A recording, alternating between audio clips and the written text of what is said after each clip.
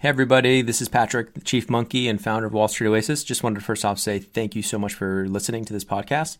Second, want to make sure for any of you in the market for financial modeling training, remind you that Wall Street Oasis does have some incredible financial modeling training courses, including Excel modeling, financial statement through, linking up the three statements, DCF, valuation, M&A, LBO, even more niche courses like 13-week cash flow, venture capital course, real estate modeling, you name it.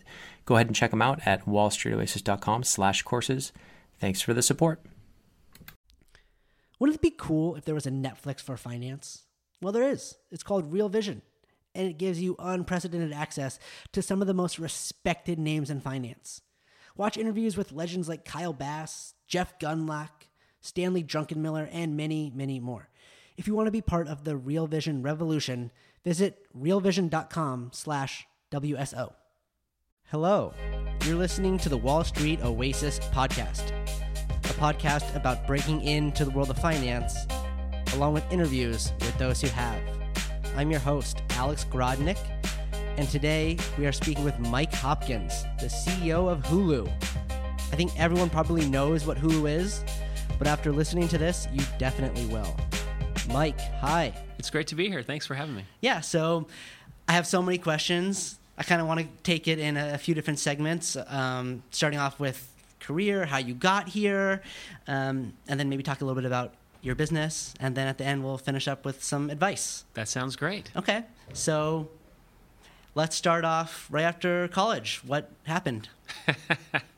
Well, I got out of college in 1990, a long time ago, and my first job was selling advertising for the Hart Hanks Penny Saver down in Orange County, California. And my job was essentially selling shopper direct mail advertising to businesses and strip malls and car washes and things like that. So I was going door to door selling advertising, and I did that for about 4.5 years right out of college, and gained a lot of great experience, and had my first management opportunity there, and really learned how to not take no for an answer, and to move past it, and to really work through that challenge of basically having the door slammed in your face every day, multiple times a day. Yeah, you hear a lot of people at your level, CEOs, kind of talking about the Mark Cuban garbage bags door to door. There's something about getting told no over and over and over that maybe builds something inside of you. Well, yeah, you have to compartmentalize that and know that they're really not saying no to you. They're saying no to whatever you're offering. And for me, I thought it was fun to just take it as a challenge as to how do you get past that? How do you sort of deal with it, get past it, use it to your advantage in some way to build something? Right. And then what happened? Well, then I actually, my next job after that, I took a job selling medical supplies for the Kendall company, Curad bandages and things like that at hospitals, and I did that for a little less than a year. Actually, it was a very short stop. Didn't enjoy that job at that time very, very much, and not long after I took that job, I got an opportunity to go into TV for the first time, and so I moved into the Weather Channel here in LA and was selling the Weather Channel to cable operators up and down the West Coast. And I did that for about a year, and got what really ended up being the transformative opportunity for me was a similar job at Fox. At that time, Fox was a nascent cable network business. It was a joint venture with Liberty Media at that time, Fox Liberty Networks. And from there, I just was so fortunate to get opportunity after opportunity to grow my career and take on new challenges, and I was there about 18 years. Wow. And so tell us what you did at Fox. You were doing affiliate sales, right? Yeah, I was in affiliate sales and marketing was the department, and we essentially were selling at the beginning FX and FX Movie Channel, which is now called FXM, to cable and satellite operators, and essentially wanted to get them to carry the channels and pay us a little bit of money for that.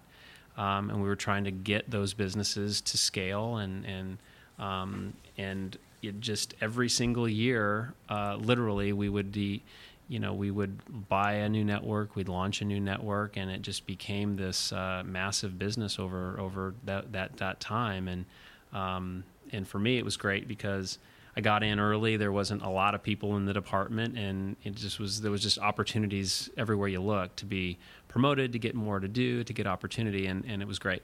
Right. So you had this long career there, up through all the levels. So you're at the top, and what were you thinking? Yeah, well, so, I'd say the last 6 or 7 years there, I was running the department. I was the head of distribution for the company, and as part of that, I also got the opportunity to sit on boards. We had a lot of joint ventures, and they still have a lot of joint venture businesses.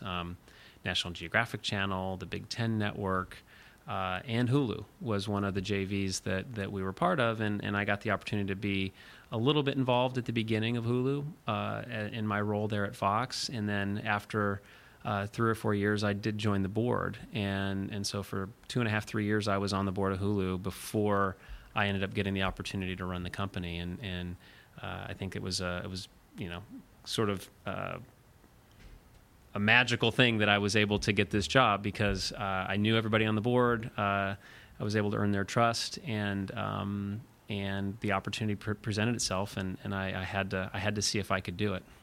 Yeah, I mean, who says no to being the CEO of this amazing media tech company? So I want to go, was it ever inside of you that you thought, okay, someday I'm going to be a CEO?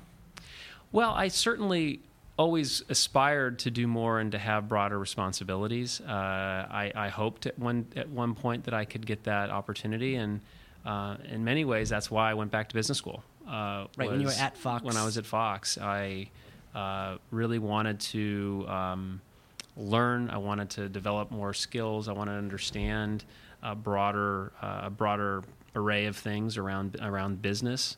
And I wanted to go back to school, so I went back part-time. I was a fully employed MBA student at the Anderson School. The three-year program. Right. You went, a couple classes at a time, and it took 3 school years. And for me, it was great because I just was able to broaden my knowledge of business. I met a lot of great people. The teachers were great.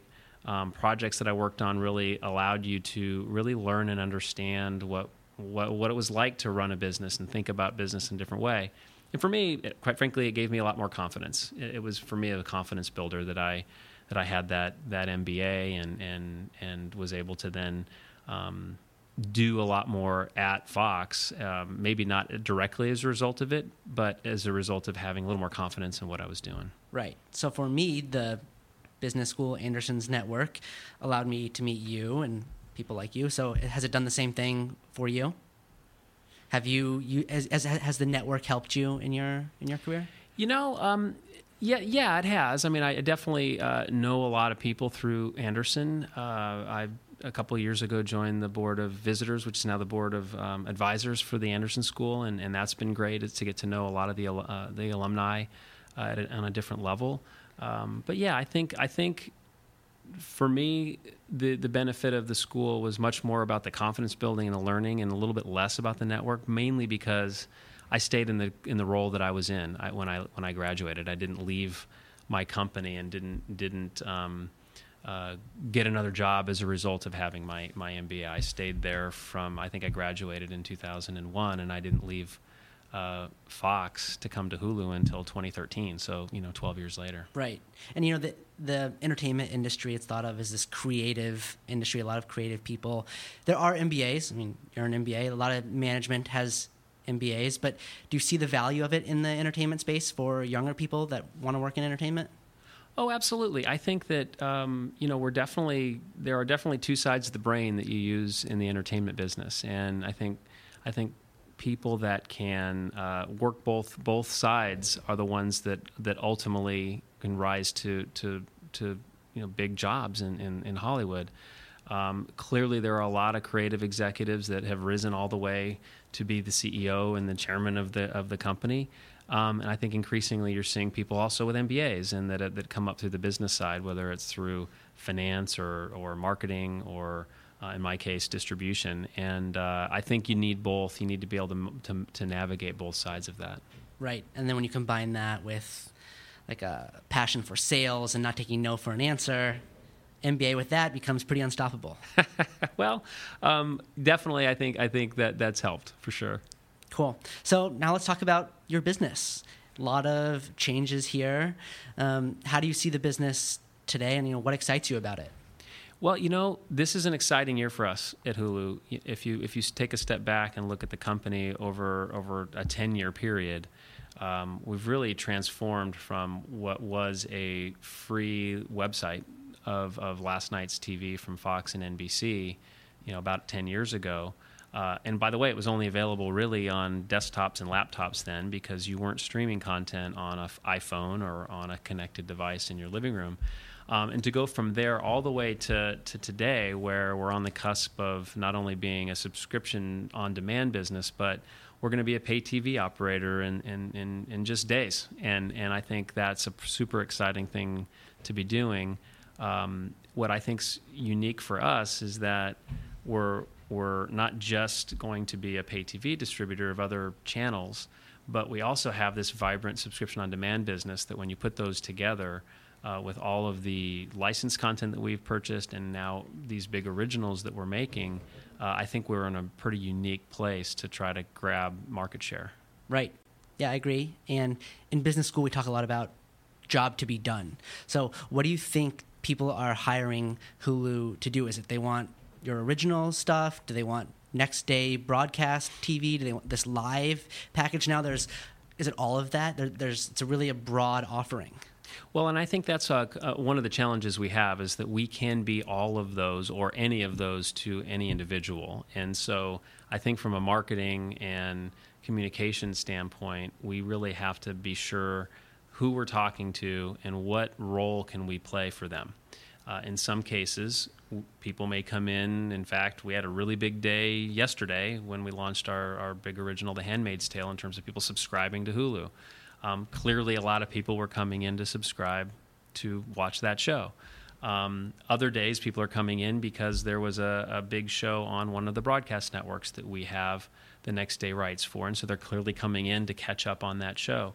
Over time, we think people will make Hulu their primary, primary video source, which is what you become when you're an MVPD or an over-the-top television provider. And so I think really being specific and understanding the consumer and what stage of their video life they're in, and trying to match what we can deliver with what their needs are. And we have a lot of choices. We're going to have an $8 package, and we're going to have a $40 package. And I think having that variety means you have to be very good at the marketing messaging and targeting your message, and really not mixing up your messaging to the right consumer. And it's a hard job, and it's something we're going to have to really focus on this year. Right, absolutely, because today consumers get their video content in a much different way, and what you're talking about is definitely the future, but how do you translate that into today?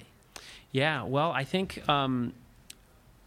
today, which was not necessarily the case 10 years ago, certainly 20 years ago, performance marketing and digital marketing allows you, and which is one of the things we actually sell to advertisers as well, it allows you to really understand the consumer that you have an opportunity to put a message in front of online, whether it's a display ad, a search ad, a video, a programmatic video ad. You really can understand who you're talking to, and through a variety of ways, try to match the message to the consumer. And I think that is something that certainly you can do today. I think it's going to get even better in the future.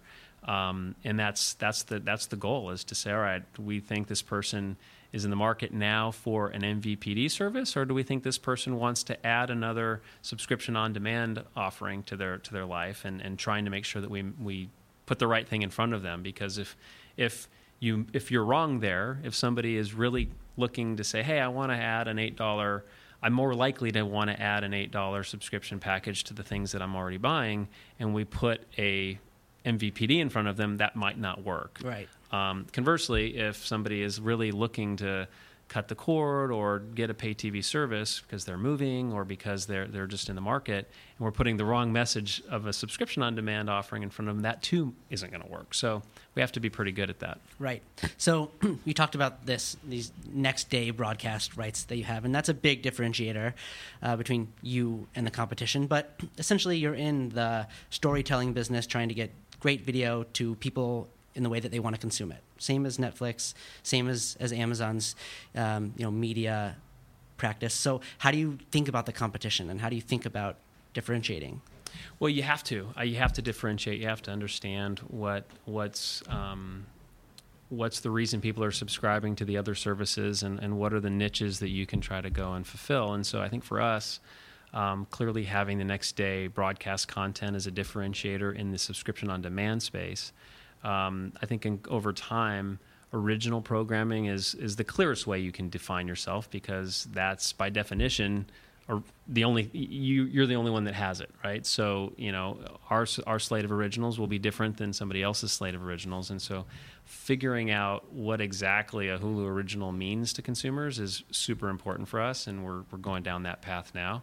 I think having the option for a all-encompassing TV service like our live service is also a differentiator for us. And so we think there's a variety of ways to differentiate, but really understanding your competitors and then what are the opportunities for you to set yourself apart is important. And for us, it's going to be various content types, right? So we have a long list of exclusive shows that you can only get at Hulu, and so making sure that people understand that we have these shows and they don't, and then they're going to do the same thing to us. And I think having that out in the market is the interesting part. Right. So last question here on the business. Your owners, they are, I think of Hulu as kind of a hedge for them. And if Hulu does great, it kind of disrupts their existing business. And it's great to think about disrupting yourself, but how does that get balanced?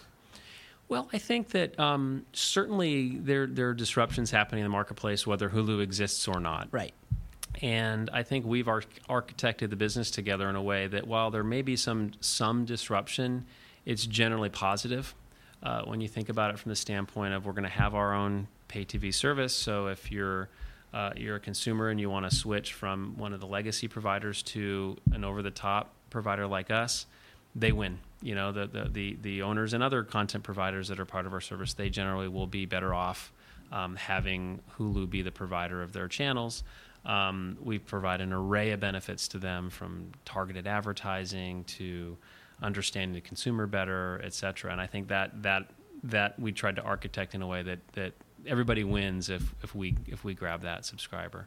On our subscription on demand side, we're a healthy buyer of content. We're spending a lot of money buying shows that have been in this sort of new syndication world of subscription on demand, and making shows from almost every studio out there. And so I think that we're symbiotic with them in a lot of ways. And then on the advertising business, we're sort of on the forefront of, or not sort of, we are on the forefront of targeted advertising, this one-to-one relationship that you can now have with consumers via digital and via IP. We're the ones that are really crafting that in premium video. Right. So, if you're watching This Is Us from NBC on Hulu, I'm going to get a different ad in that than you will, right? And so we're able to, through a variety of ways, provide our network partners with targeting capabilities that allow them to give the customer a better experience and the advertiser a better experience by matching up the right ad to the right person at the right place. And I think that's something that we're developing and our network partners are utilizing. And I think so for many ways, I think we net positive for them, even if there is some disruption in the market. Right. And that advertising targeted, that's the piece of it that people point to that grows the entire pie. Yeah. And so you are their, tech company that's out there pushing the limits on that. Yeah, when you think about it, if you, targeting advertising and making advertising relevant to customers is a win-win across the board, right? Because as a consumer, you really don't want to be shown advertising that doesn't make any sense for you to see. It's sort of wasting your time. Networks and the demographics of network viewership is essentially a proxy for targeting, right? So if somebody wants to reach women 18 to 34 for a product that they're selling, they sort of proxy the networks based on their viewership. And they put advertising on those networks that have a higher percentage of women 18 to 34 watching it. But by definition, that's not 100%. So you waste a fair bit of advertising that way. Well, with this digital marketing, you don't waste anything. We're pretty good at understanding who's watching. We have profiles. We sort of have a pretty good idea who's watching. And therefore, if you want to reach a certain demographic or a certain psychographic or purchase intent, we can be really precise on making sure that we expose your advertising exactly to whom you want to. And that's just better for everyone. Right. That makes total sense. Okay, so let's get some personal stuff now, Mike. Sure. Do you think that you have a worldview that's different from other people, different from everybody else, that makes you unique and makes you able to be the CEO of this company? Ooh, that's a heavy question. I'm not sure. I think most people have different worldviews than everyone else. I mean, I think that's one of the reasons we're polarized as a society, and why it's great to know other people, right? Because if I think different opinions and different views of things is what's healthy, and what that's the spice of life almost in some ways. I mean, for me, I think what I'm trying to do here at Hulu is bring a point of view and a direction to where we're heading. I think having, stating a vision for the company is really important. We've got nearly 1,600 employees now. We'll probably have 2,000 by the end of the year. And so as a leader, I think you really have to articulate where you're going, why are you going there, and why do you think you're going to be successful if we do the things that we say we're going to do. And I think it's important that everybody in the company understand that, and quite frankly, help shape it, because it's not me going up to the top of the hill and coming down with some tablets and saying, here we go, this is the plan. We do it in an iterative process, but my job is to really guide everybody towards the right direction and make clear about, well, what is it that we're trying to accomplish? And so I guess in that way, I guess I do bring a different point of view, but I try to let the folks here help shape it, because there are a lot of really smart people here, and I'd be foolish not to listen to them and take their point of view. Right. And how about a mentor or like a role model? Have you ever had anybody like that in your life? Oh, sure. I've been fortunate to have a lot of mentors, both good ones and bad ones. I think you can learn as much from someone that you can learn as much from people that you may not enjoy working for, or watch how not to do something, than you can from seeing how to do something. And I think so on both sides of it. I think I've been lucky to have them. And so I do have a few people that I rely on, and I think it's maybe not apparent. It certainly wasn't apparent to me until I got into this role. But it's when you are the CEO of the company, or you're the top, you're sort of in this building. You really don't have a peer, right? There's no peer relationship. It really means there aren't as many people you can go and sit down and say, hey, I've got a problem. How can you help me personally, right? And so I think it's really important that you develop mentorship opportunities outside of the workplace, because you can be a little more open and share and get really good advice, which is sometimes hard to do when you're not sure exactly who you can go to internally. Right. I mean, everyone says it's lonely at the top. Exactly. So you've had mentors throughout your career, and now you have other people at your level, other CEOs that you can go bounce ideas off of. Absolutely. I think it's really important. And I think if I'm sure there are some really, there are some geniuses out there that don't need that. I'm certainly not one of them. And I think having the ability to go and sort of bounce ideas off of people, share, be open about, hey, I think I'm screwing this up. I really need some help on what am I doing wrong here? How do I get it turned around? I think being able to do that is important. Okay. Well, last question. I'm bought in. You said you're hiring 400 people this year. I'm about to graduate. Can I have a job here? Sure, I can set you up with the right recruiter. Okay. What's interesting about that question is seriously, I'll get you the right person, but that's about all I do at Hulu. I get a lot of folks looking, to have their friends get a job, parents that have older children that want internships and things. And one of the things that I decided early on is that it's not good for that person if I walk over to somebody else and say, I think you need to hire that person. It doesn't really set them up for success. And so what I tend to try to do is, get the candidate to the right place efficiently, maybe give them some encouragement and some thoughts on how best to approach it. But people get their own jobs here, and I think that really, really helps set them up for success. Because if you think about it, if somebody says, hey, well, they got that job because Mike said to hire them, that's not generally going to be a place for someone to succeed. And so that's not just a cop-out to say, hey, I can't get you a job, but it really is, I think, important that when you're in organizations, when you look around and you go, well, that person's only here because of X, Y, or Z, I think that's not a healthy culture. I agree. Okay, well, Mike, this was so much fun talking with you. Thank you very much. You too. Enjoy. Okay. Thanks for talking with us. And thank you for listening. If you liked listening, you should subscribe. And leave us some comments on iTunes. Let us know what you think. We'll be back soon with another great guest. See you then.